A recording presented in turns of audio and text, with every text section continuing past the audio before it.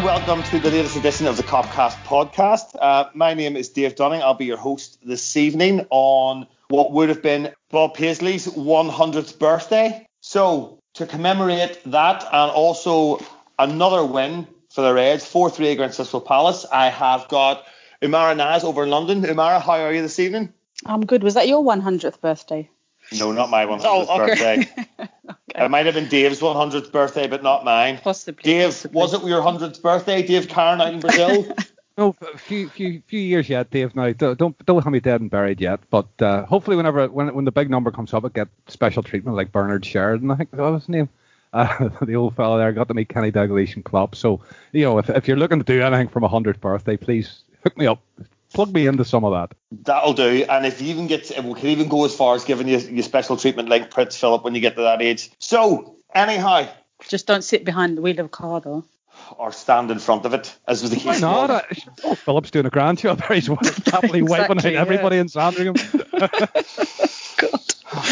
Dear. All right, then. I think there should be special road signings around there, elderly royals at work, Oh, God, you know what I mean? Beware the Land Rover driving royal. They're going to have to revise the theory test. New signs. No, I just want to say they're going to need to get some sort of new warning sign of an old man with a walking stick. That made news in Brazil. I kid you not. It was headline news here for like flipping days as well. I'm not surprised. But anyway, back to the football, shall we? All right, back to the football. So, Crystal Palace, we expected a tight game, maybe, 1-0, 2-0, something like that. Our outstanding defensive record, 3 goals conceded all season. And Crystal Palace, who don't concede a lot of goals either, maybe before that, the 4th best defensive record in the league. So, what else would the score be but 4-3 to Liverpool? So it was a strange sort of game. We very much dominated the first half, Dave. We were we were in total control. How did we contrive to go into the break 1-0 down? And what changed in the second half? Dave, we spoke, I think it was last night, about just the right hand side of that defence. Joel Matip coming back in again after a break. But also coming in after not really a long run on the side or anything prior to that. And you've Milner patching up then the rest of the back four. Look, it looked until they scored, that a couple of chances that they did sort of get in behind us a couple of times. And that was more to do with Zaha running at Milner. The goal was well taken. It was well struck. And it came from nowhere. But there was a couple of warning signs there before. But as you say, at that moment in time, we were in total and utter control. They scored. Did you worry? There's not even a slightest bit of worry. You know that we're going to come back into it again. You really know that, the worst, we're going to score 1. But, that first half, even when they did score, we still controlled the game. We never looked out of control. We never looked ragged.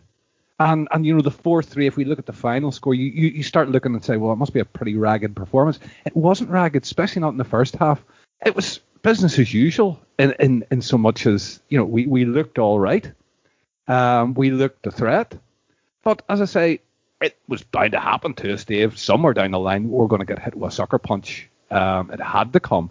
We've seen Palace do it against City. The first goal was really well taken.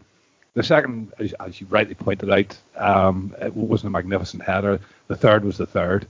They were 4-2 down at that stage. Game was pretty much in the bag. Nervy last few minutes. But it's a different kind of a win. It was a different type of performance. And honestly, I just look at it and go, this is a team that have come through a hellish November, a hellish December, and a hellish January of fixtures. It's noticeable that we're sitting with a 9-day break and we're almost, we're happy as fans that we're getting a break from it. It's been coming at us intense. And I think just getting out of there and getting away to Dubai for a few days, some good news there as well coming along the lines of, the Joe Gomez will be back soon. Also, it's out that the Oxford will see before the end of the season. There's been good things that have been coming out.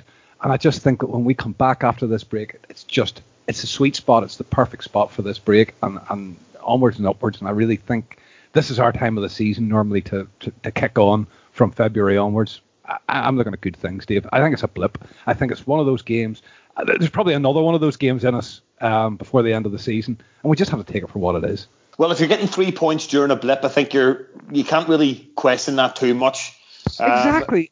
We can quit. Look, the only thing you said to me last night, if that third goal doesn't go in, is there even half the hype around the media about the 4-3? No, there's not. The game was over. And when Manny scored, the game was over. Yeah, we had an uncomfortable few minutes, but the game was over. It was 3 points. Yeah, I agree. I think if that finishes 4-2, I think the headlines are Liverpool survived scare as opposed to, Palace ran them close, as it was kind of twisted into. And I think looking at the 90 minutes, I didn't really see that. But it was interesting. First half, we were dominant with 13 touches in the opposition box. Second half, we seemed to lose a bit of control. But with 26 touches in the opposition box. So no surprise that, we went on and scored 4 goals in the second half with those sort of statistics. What I noticed, Umara, was when we did concede the first goal, the crowd rose, and the crowd rose for the team. And based on what we saw then coming out in the second half, there's a clear and tangible mental resilience to this side. We came back twice during that game, and the confidence and self-assuredness of that team was really put to the test. And it looks to me like that's another type of test passed on Saturday. Yeah, I don't know what Klopp said to them at half time, or we could imagine, but it definitely worked, because it's kind of a little bit reminiscent of the Arsenal game where we went behind and then scored 2 quick goals to get back into it. Not as kind of plain sailing after that as the Arsenal game, but still it was might be actually the kick up the backside we needed, because we were going really smoothly with our defence. Maybe we just needed to be reminded that, we can do this every now and then.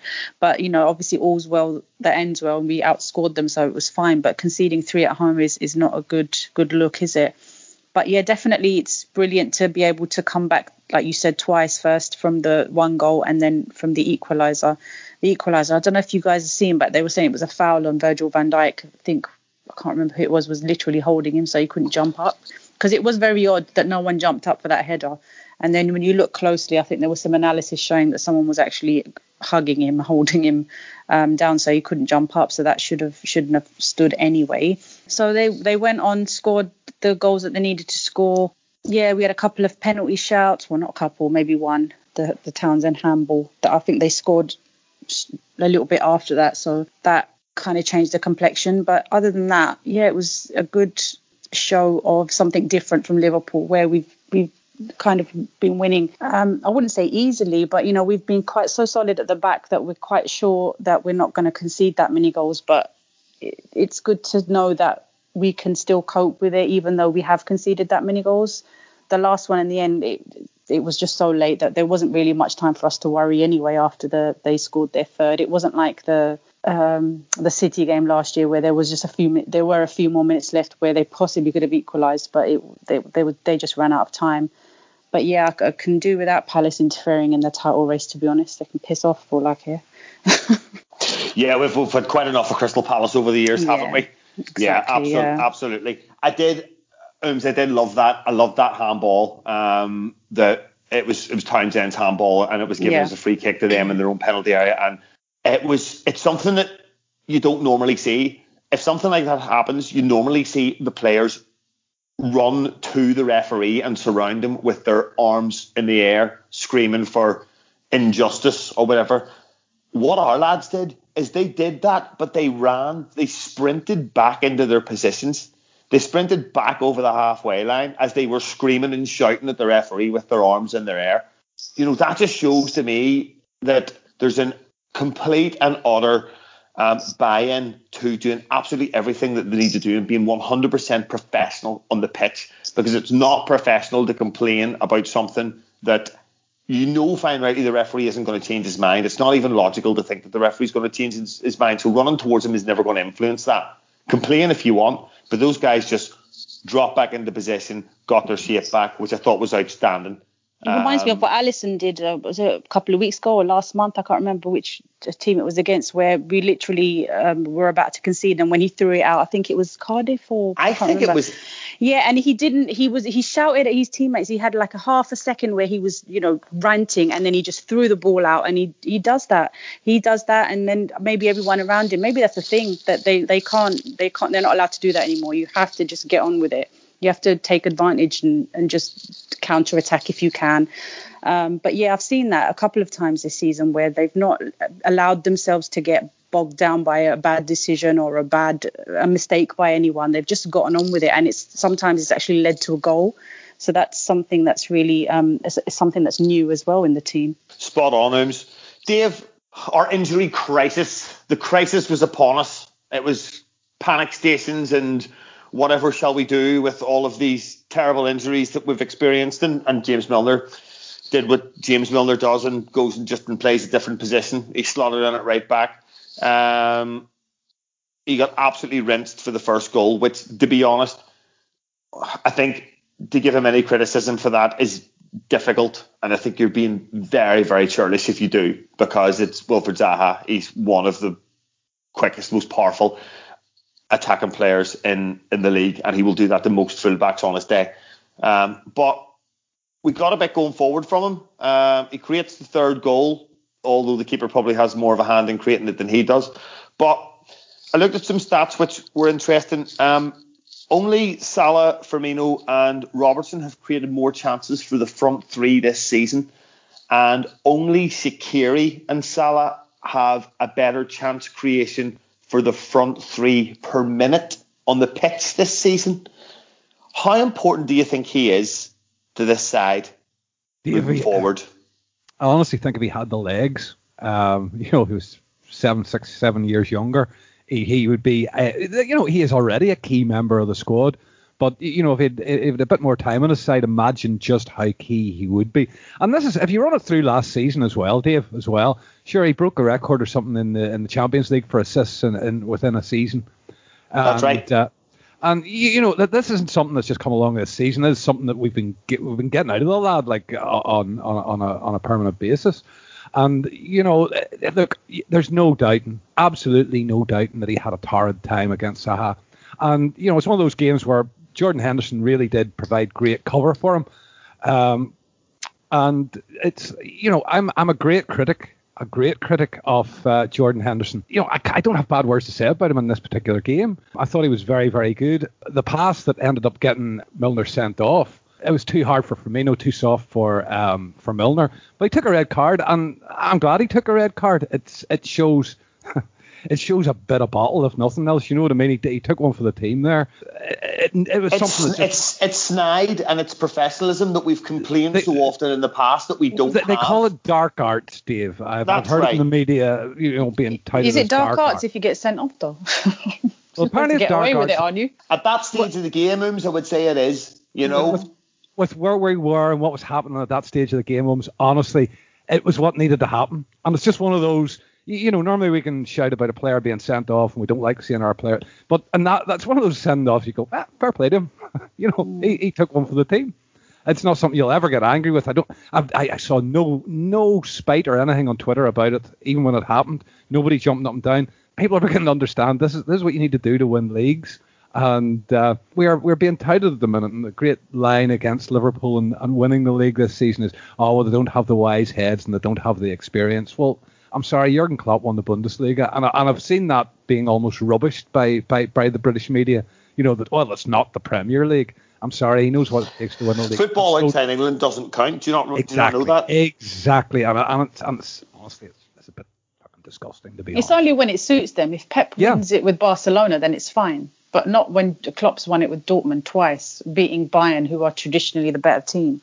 Whereas you could argue Barcelona were better. Real Madrid obviously have their players as well, but Barcelona at the time were probably the best anyway. No one else in Germany has won that league since Klopp left. Yeah. Other than Bayern, the only team that's won that league since Klopp's left. So it's a similar kind of situation as well. He finds himself in.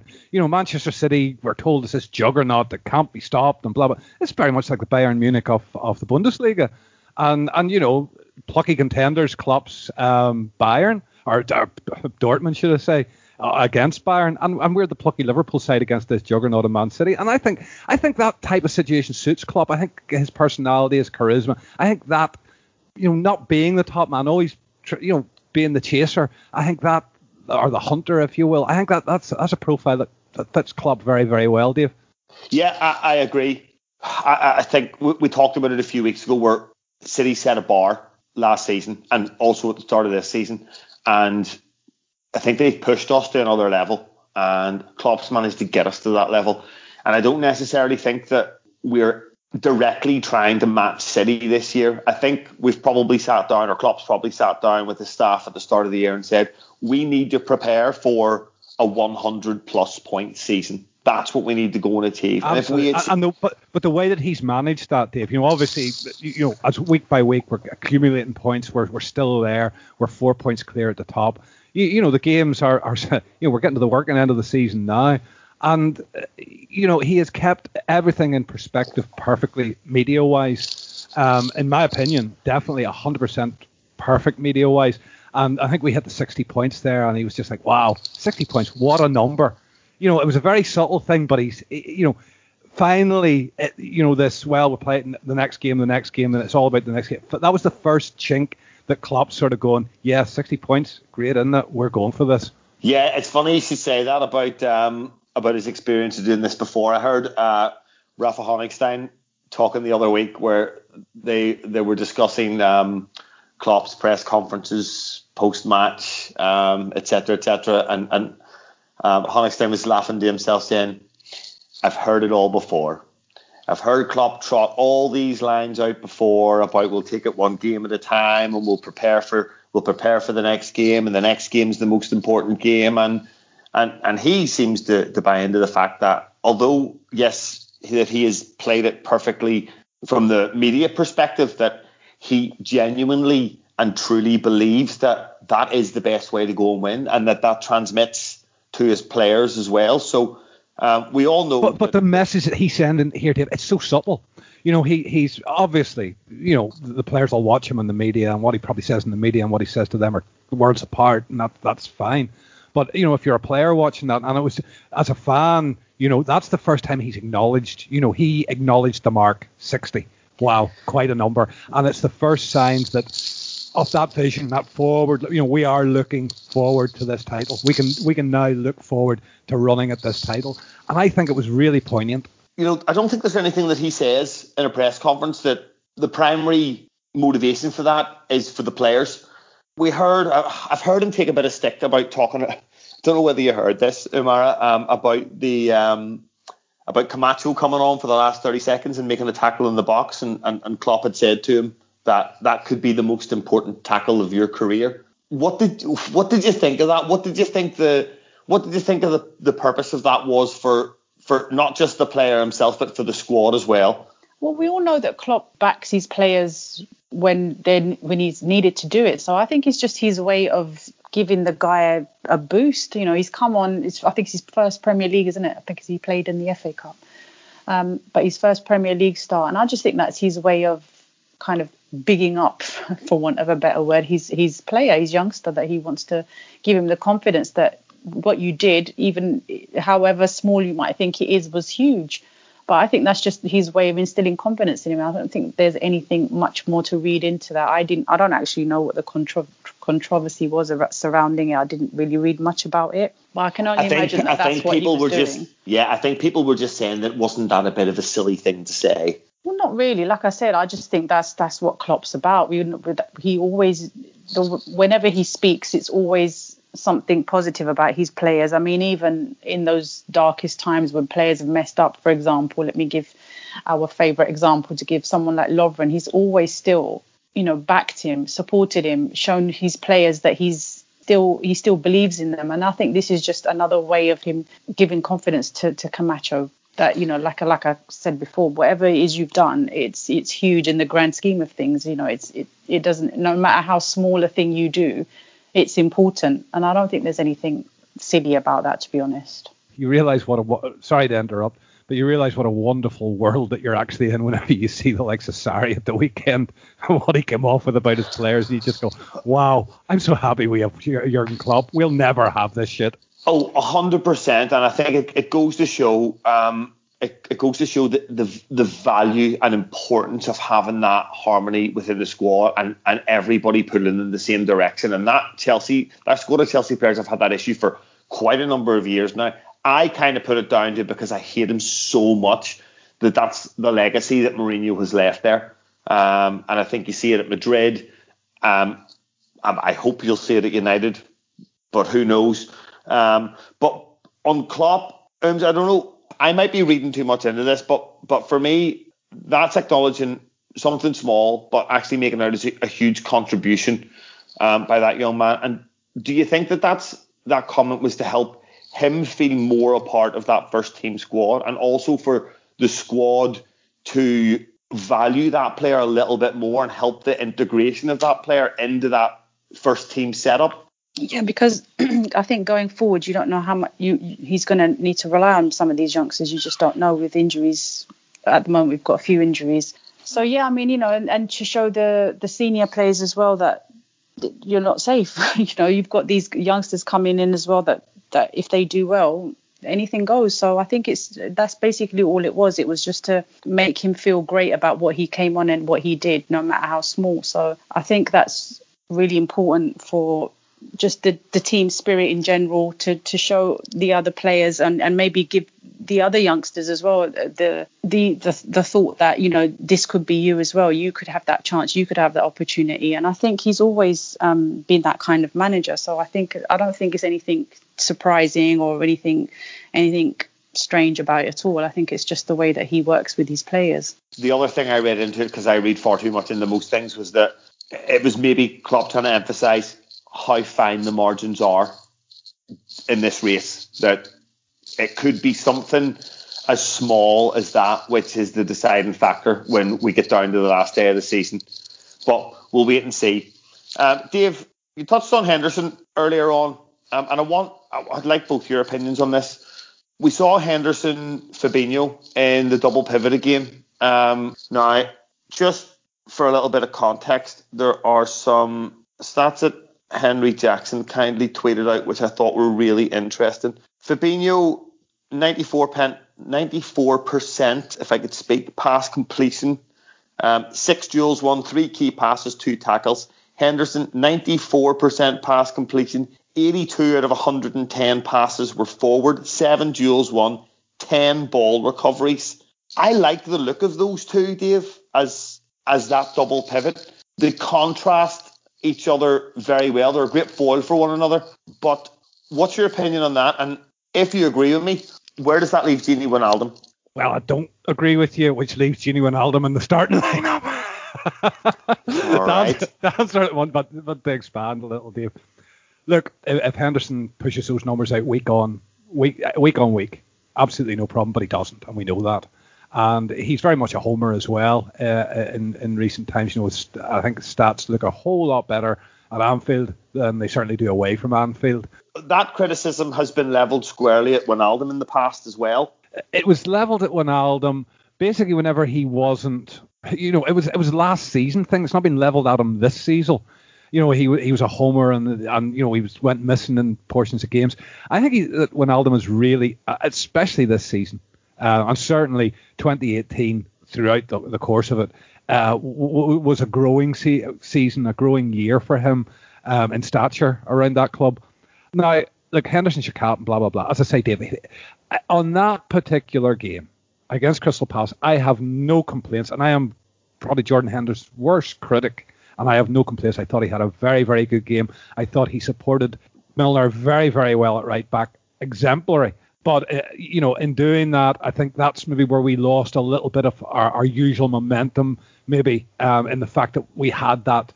You called it actually after the last game. You said, like Crystal Palace are a different proposition, albeit the wrong end of the table, but a different proposition because it's got pacey outlets and whatnot. And that proved to be the case. You were absolutely spot on it. You look at that and you sort of go, if Trent's there, maybe, he doesn't need as much protection against Zaha as Milner would have. And it comes back to those legs again, those 31-year-old legs, Dave. You can't expect miracles from him. He's going to provide you a lot of good stuff. But look, Henderson is an option. There's no doubt about it. And I say, if he consistently puts out those types of numbers, I would be a fool to argue against him. But the fact of the matter is, he doesn't. And that's the horrible truth of it. He is maybe a 1-3 or 1-4 game player, in my opinion. But if he was consistently played with Fabinho, then maybe he would consistently give out those. Fabinho is that good, Amara, that yeah. I think like he hasn't. He's tinkered with that midfield, hasn't he? Sometimes Henderson's played, sometimes he hasn't. Sometimes Fabinho has, and sometimes he hasn't. So I think Fabinho will end up being a kind of a calming influence to the midfield, very much like what we see with Virgil at the back. And I think that long term, and I said this even before Fabinho actually got into the starting 11 as a fixture, I think he's very much our future. And very much as Van Dijk is the first name on the defence, I think going forward for certainly the bigger games that Fabinho will be the first name in Klopp's midfield three. I rate him really. Put it like this: he's been a surprise to me. He's better than I thought he would have been, and he's nowhere near his best yet. So he's he's a handful. I just love him. I really do as a player, and if he brings the best out of Jordan Henderson, well, it's a bullet that I'll bite quite happily. Okay. So what did you think of Fabinho? Again, it's another. He has a lot of skills that Jordan Henderson doesn't have, and I think they complement each other. They complement each other really well. Lots, Dave. Lots and lots. Yeah, I get what you're saying. Now, I'm always going to sit and defend Jordan Henderson. I think last week it was 11 That's ball recoveries. That's why I'm going to wind you up. Yeah, well, fair enough. Yeah, so last week it's 11 ball recoveries. This week it's 10 ball recoveries, and let's bear in mind that in both those games we had in and around 75% possession of the ball, and he still got the ball back 10 plus times in both those games. So that's what he brings, and I think that having someone beside him gives him that security. And the same as Fabinho, having someone beside Fabinho like Henderson who can do that allows him to step forward higher into the midfield and play those passes like the one we saw to Mane against United, like the one we saw to Milner for the third goal. Do you think that system is designed to get the best out of him? Because we've seen that he said previously, he's used to playing in that double pivot. Well, yeah, it clearly suits him because obviously Klopp's apparently this 4-2-3-1 is for Fabinho. This is what I've heard anyway. I don't know how true it is, but that's what why he's playing it, because obviously traditionally we always used to play the 4-3-3. But I think with the introduction of Fabinho, it clearly is what suits him the best, and it's clearly what's bringing out the best in himself. And whoever's alongside him, be that Henderson or be that Wijnaldum or whoever Klopp decides to choose against him, because Henderson always has looked better with Fabinho. So yes, that definitely is probably the way forward, and what Klopp wants him to play, and how maybe, like I said, going forward, that's how Liverpool are going to play from now on, because I think Fabinho is looking like that player who is going to be quite integral to the team now. We've had that spine of the team kind of is working really nicely. We've got obviously Alisson, Van Dijk, and then you add him in there in the middle, and it's looking even better now. I mean, he creates as well. We've seen him do some attacking work, as you just said, creating some goals, and clearly he can defend as well. So it's just that team could possibly be built around him within the next few months, definitely next season. I think he's obviously still relatively new, so he's going to be finding his way. Maybe Klopp's still going to figure out who's playing with him and all these kinds of things, but definitely it's all designed for him, and he does play best with the two in the midfield. Yeah, definitely. All right, Dave, a quick one on Keita, because he seems to be being talked to death at the minute, but I kind of feel for him a little bit. He's only played 90 minutes twice in the Premier League this season, and I didn't realise that. And one of those games was away to West Ham, which was the first game of the season. Did you see an improvement on Saturday? Did you see him contribute a little bit more than you've seen in previous weeks? Honestly, no. I just think the kid's really struggling. I've read bits and pieces. It's about the language, which I find bizarre in this day and age that the club hasn't managed this. And certainly not a club as well run as ours seems to be at the moment, Dave, that this wasn't managed in the last year before he arrived even. Then there's the train of thought that maybe it was managed and he just didn't bother himself too much about the English, and that is being the stumbling block basically breaking into that team. But when he gets on, look, there's no doubt about it. There's moments of like wonderful footwork. The guy has ability. There's absolutely no question about it. But just at this moment in time, he can't string anything together. There's no consistency. There's no cohesion in his play, and he just looks to me like a lost sheep. I was hoping, like we've talked about him here in the last few pods, Dave, and I'm saying, well, maybe March, maybe April, he'll kick into gear. There's a player in there. There's no doubt about it. There's an absolute superb player in there. Wonderfully talented, wonderfully gifted, but just at this moment in time, he's nowhere near it. And, I'll throw it back to you. If we were playing a game of a high start, like, for example, with Bayern Munich, would you start him? Fuck, it's far away from the starting lineup for me as ever. Yeah, I don't think he's in our best 11 at the minute. Right now, I don't think he is in our best 11. Dave, so, I don't see him in our best 15 or 16 even, and that's awful to say considering the hype that we had around this kid. We've had a year sitting on this guy, the difference he was going to make. We were going to fucking rip trees up and all. And I said in the last pod as well with Johnny Henderson, like, this kid doesn't know how blessed he is that he's gone under the radar until what are we in? End of January, before people start questioning him. He's lived a blessed life, because normally, at our club, you come in for that type of money, you don't perform. I mean, there's a burning spotlight on you. It's a strange one with him. I was running around in the summer like a kid at Christmas telling everybody that this guy was a game changer, I think was the terminology I was using, because I'd watched him at Leipzig after, since we were first interested in him, and because the Europa League was just generally loads of fun last year. And I saw this player. Do you know a big concern for me, Dave? Sorry to butt in, I missed this out. Last season at Leipzig, he was not the player he was in their big successful season the prior season. No. Everybody thought that this was sort of like, this is what the effect of the Liverpool move did to him. So I think then when the next point of that is when he arrives at Liverpool, we expect, he's been waiting for this move, he's going to explode. And I think that's the disconnect here. Yeah, I think that's a fair comment too. And people were presuming that, he'd gone a little bit off the boil because he was just waiting for his move. But in saying that, he's a shadow of even last season's Naby Keita. Do you know what I mean? Never mind the season before. So do you ever think we've been sold a pup? No, I don't personally, but I'm just sold a pig in a pug.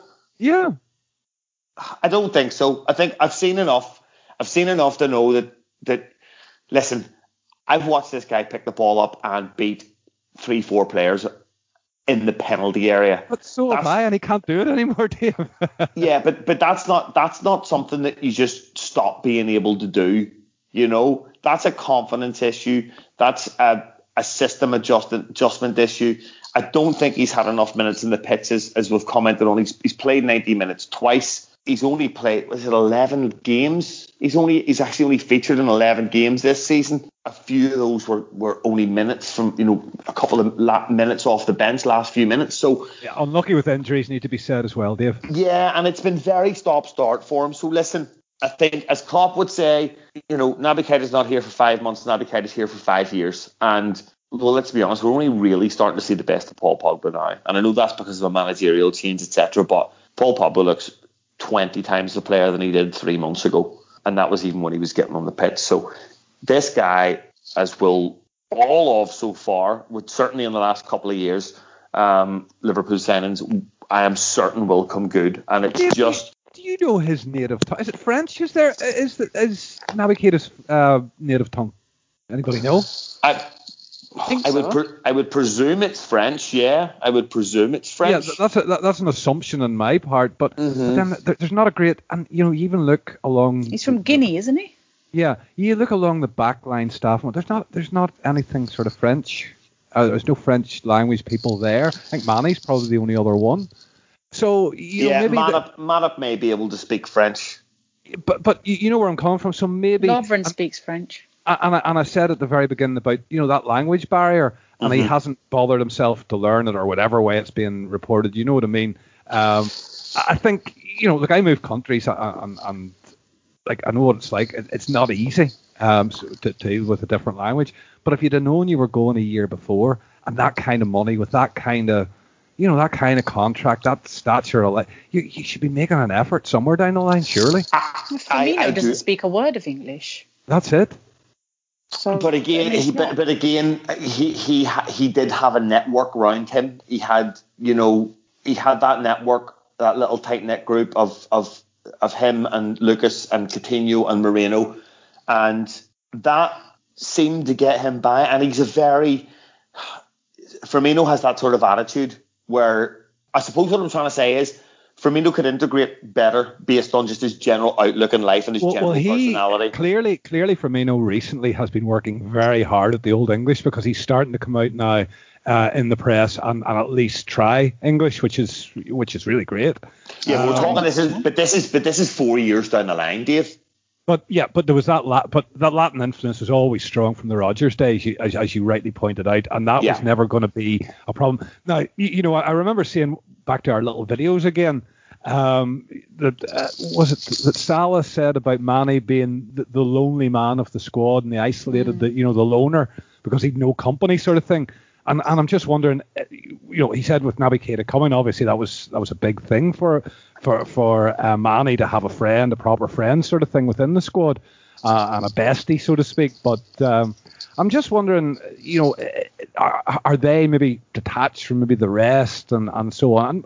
Is there a deeper sort of integrational problem? That's what I'm getting at. We look and consider a lot what happens on the pitch and maybe what happens in training and understanding, the player understanding the system, and is there a language barrier there and how is that affecting that? But it goes a lot deeper than that. It goes to integrating into the city, new lifestyle, new culture, etc., etc., etc. And I think there's been talk that, obviously we've seen Gabby Jesus has been really off the boil since he came back from the World Cup, and he's had a little bit of a purple patch recently, and people are suggesting that that's coincided with the fact that a lot of his family members have travelled over in the last few weeks. To me, if that is the case, that can show the impact that having a familiar surrounding can have on your game. So it may just be that, and that may be what takes him time to feel comfortable in his own skin in a new culture, in a new city, in a new club. So we're just going to have to wait and see and keep our fingers crossed, but I'm absolutely not writing him off yet. Okay, so Umara, I've been a lot of talk about Salah's dive, and let's all be reasonable people here. Let's call a spade and call it for what it is. It was a dive on Saturday, but is it 3 penalties prior to that which people have suggested were dives, which I don't think were? Sure, he went down easy, but I don't think he does anything that Harry Kane or Jamie Vardy haven't done 100 times in the past. Do you feel there's a bit of a witch hunt starting to happen here? Do you feel that he is getting treated maybe differently than the 2 aforementioned English players have been? I do actually, yeah. There has been a lot, especially that last week. I mean, there was an incident against Palace. He didn't do himself any favours. He went down quite easily, not much contact. So silly things like that don't help. But yeah, I do believe that there's a kind of like you said, a witch hunt in the media. And then social media obviously blows things up 100-fold, doesn't it, with people just commenting away on Salah being a diving cheat. And it's a thing in the English media, isn't it, when even with their own players, I mean, obviously they don't like to criticize their own players too much, the English guys, but there is a thing with the English media where if someone's doing well, they want to put them down, and I think that's what's happening with Liverpool. They're doing well, they're at the top of the league, they're holding off one of the best teams in the Premier League ever. Now what do we do to rubbish everything they're doing? We have to do something now. So then they come up with these things where Salah, as you mentioned, the dives, the penalties before haven't been anything really. There's been nothing to complain about. They've all been penalties. But yeah, they've just turned it into something it isn't really. And it's amazing the power of media and social media now, where people can start a conversation or a rumor or anything, and it can just gain so much traction that it just becomes a thing where it actually wasn't. We're also under a lot of scrutiny, an awful lot more scrutiny this season, than we ever have been in the last 10, I think. Yeah, and for us, if Liverpool do hopefully go on to win this league, it's going to be obviously after an almost 30-year absence of not winning it, and it would be a huge achievement. And I think that's uncomfortable for a lot of maybe even neutrals, whereas City winning it isn't that bad. They've done it recently, so it's not that big of a deal for them. But for Liverpool to do it after so long doesn't sit right with a lot of the fans. So now they're going to have to. There have been suggestions that we're cheating our way to the title and stupid things like that. Really, there's nothing in it. But again, like I said, you can gain. We used to say the same about United, to be fair. You know what I mean? It's right then, fans, and it's not. But that's it. It's just fans, and it's not something you get yourself too wound up about. But the media can get involved, isn't it? The actual press can get involved only because they just do it for clicks. They might not even believe half of it. They just do it just to get people to read things that they're writing. One thing about where we are at the minute is going to bring us an awful lot of Johnny-come-lately fans, but it's also going to bring us an awful lot more haters. And everything that we do, every goal that we score, everything that we do is scrutinised that little bit harder because we're now at the top of the table. And with that scrutiny, obviously comes the abuses that come with. We're guilty of it ourselves, and you just smile, and I think Dave's perfect at it. You just boil their piss. No, there is a little bit of possibly a racist undertone. I mean, all the foreigner thing, foreigners diving and all this kind of thing, whereas it's okay for the English guys to do it. I mean, the one that Harry Kane did a couple of weeks ago, he literally it was like Tom Daley diving in the pool, but his body was actually shaped like that, but that was not made a big deal of at all. But when Salah does it, it's a big deal, and I do think there was a slight undertone of that. Maybe, I don't know if you guys agree with me, but I do think that the foreigners get a little bit more of it than maybe the English guys do. That's just the thing, I think. Those pesky foreigners, bringing their Muslims coming in here. No, but seriously, coming in here, winning the league. Who outnumber English players in the Premier League, who outnumber them probably 3-1 in the Premier League, and they're the ones taking the flak. Yeah, I think the funny thing is taking our jobs. Or ours, sorry. The funny thing is, the funny thing is, guys, this is a narrative that has been played like a broken record since the inception of the Premier League.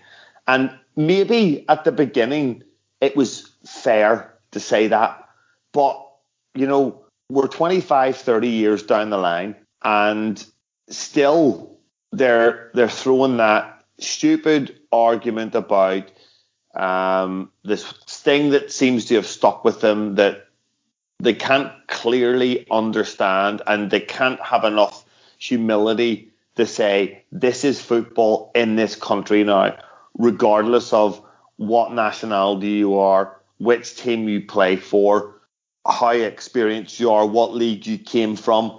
This is not just football in England now, but football right across the world. And football, the globalization of football has brought us to this point where a lot of the behaviours in lots of leagues are all very similar, even down to, stupid things like you would never have seen a player in England putting their arms behind their back to try and avoid a handball in the box.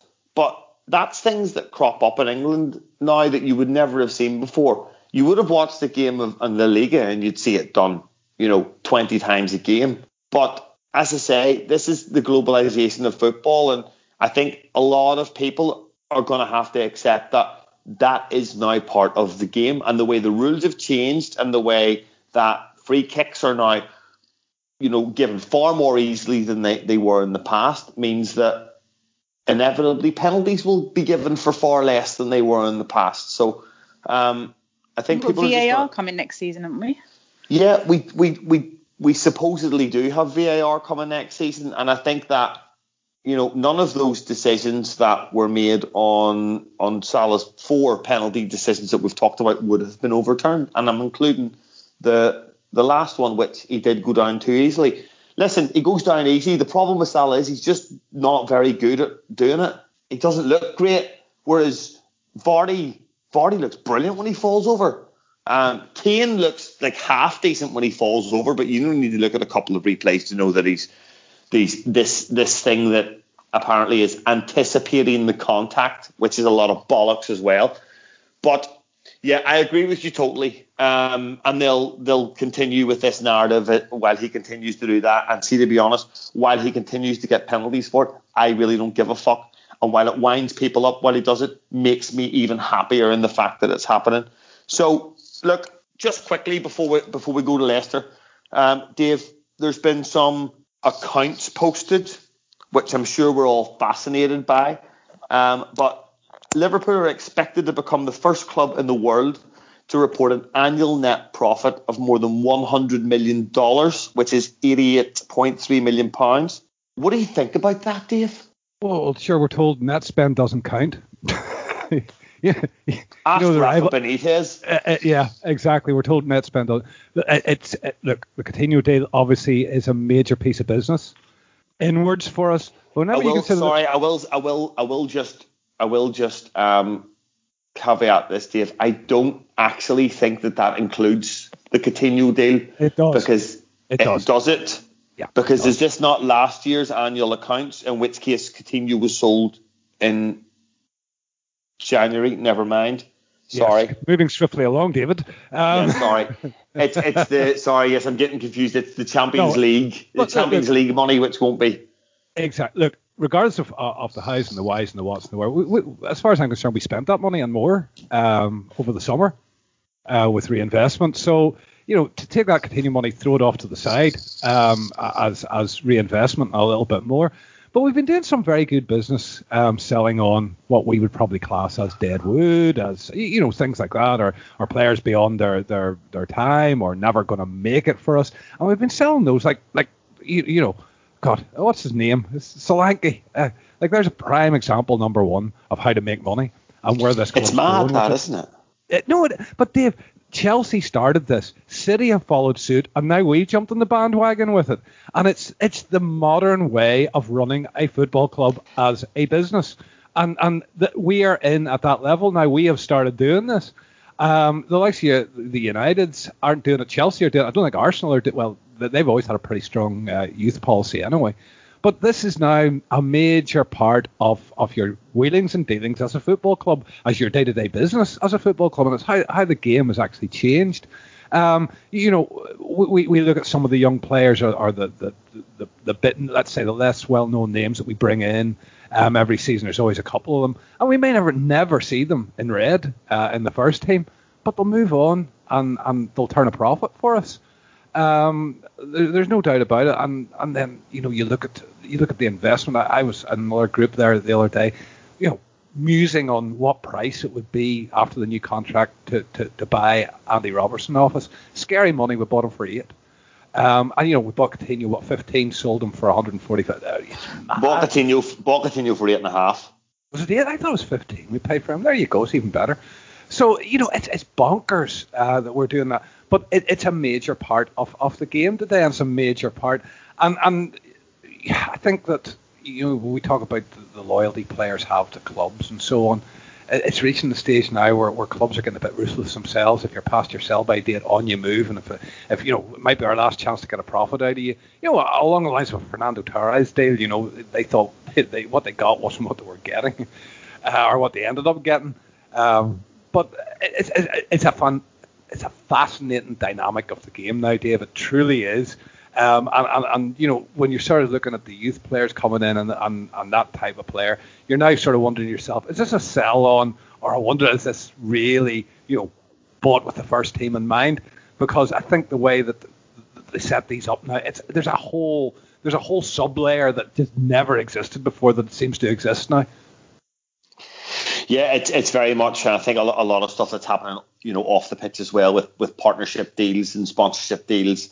We've very much looked at Manchester United's model with their noodle partners and crazy shit like this.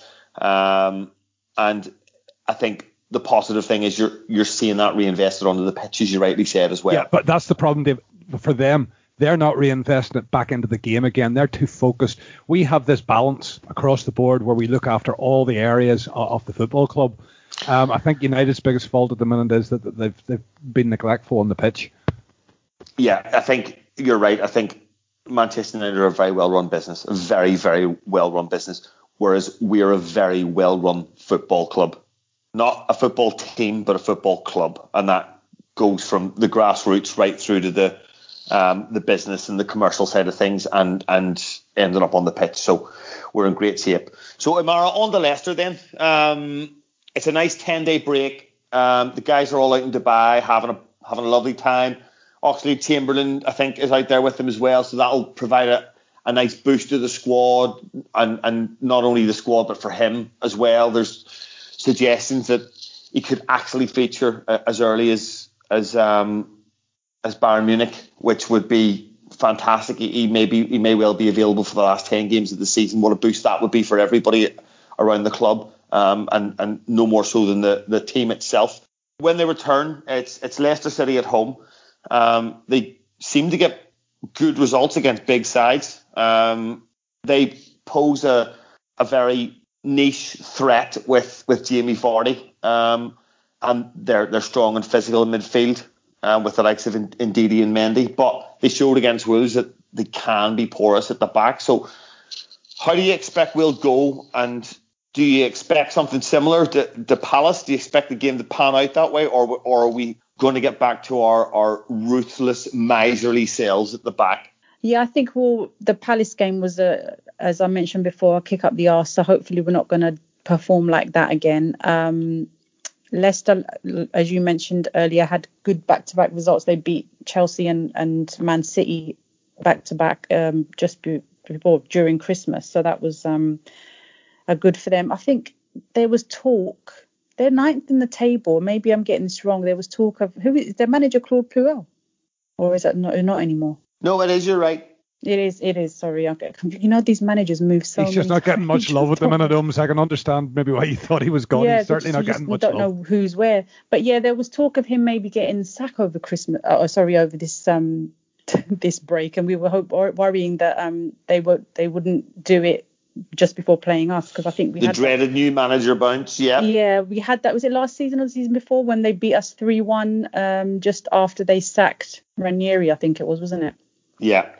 So yeah, we're hoping that's not going to happen. Although, like I said, they're ninth in the table, pretty much whereabouts they should be. They've had a couple of poor results recently. I think the last win they had was against Everton on New Year's Day. So it's one of those funny ones. They're capable, but you just don't know with them. They're also capable of being thumped as well. And I think it's basically in our hands. It depends on us how we play. If we play to our capabilities, I'm sure that we can beat them, no problem. We're going to have, hopefully Alexander-Arnold will be back, because we've got a bit of a break and they're in Dubai having a nice, not a holiday, but, they're getting some sunshine. So we should have, we've got good cover in midfield anyway. And hopefully, like I said, Alexander-Arnold's back at right back. Gomez have we got a time on him? Is he meant to be back by then? I don't know, but he's close. He's close, anyway. Yeah, very close. I think he might be on the bench or something, but probably Matip will be in defence.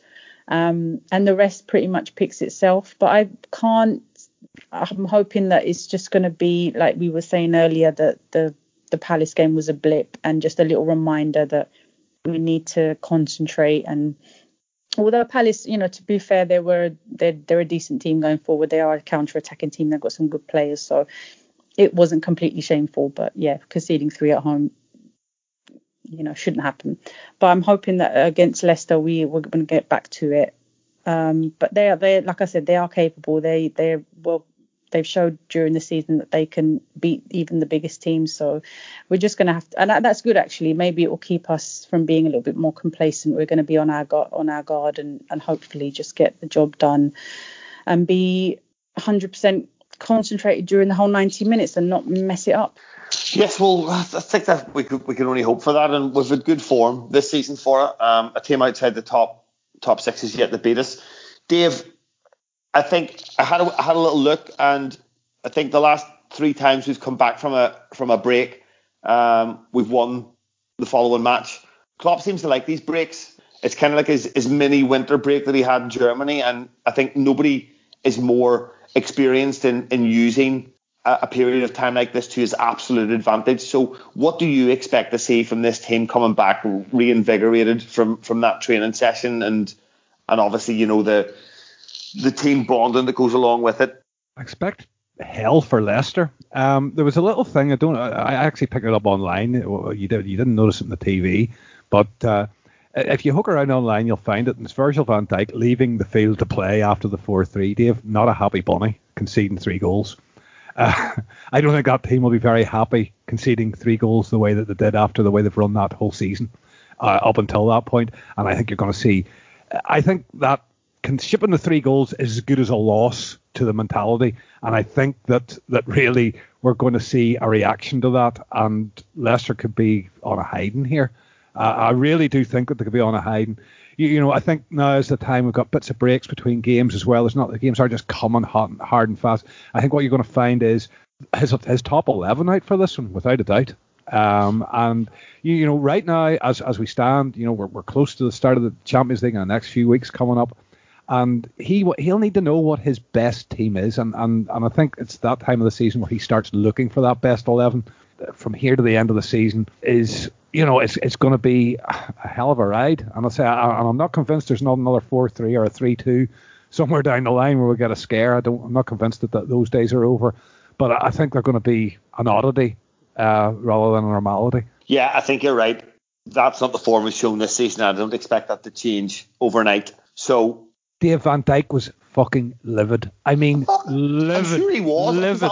I'd be honest. I think he's probably looking at those records of most clean sheets in the season and least goals conceded in the season, saying, I want those records. You know, we all know he loves clean sheets.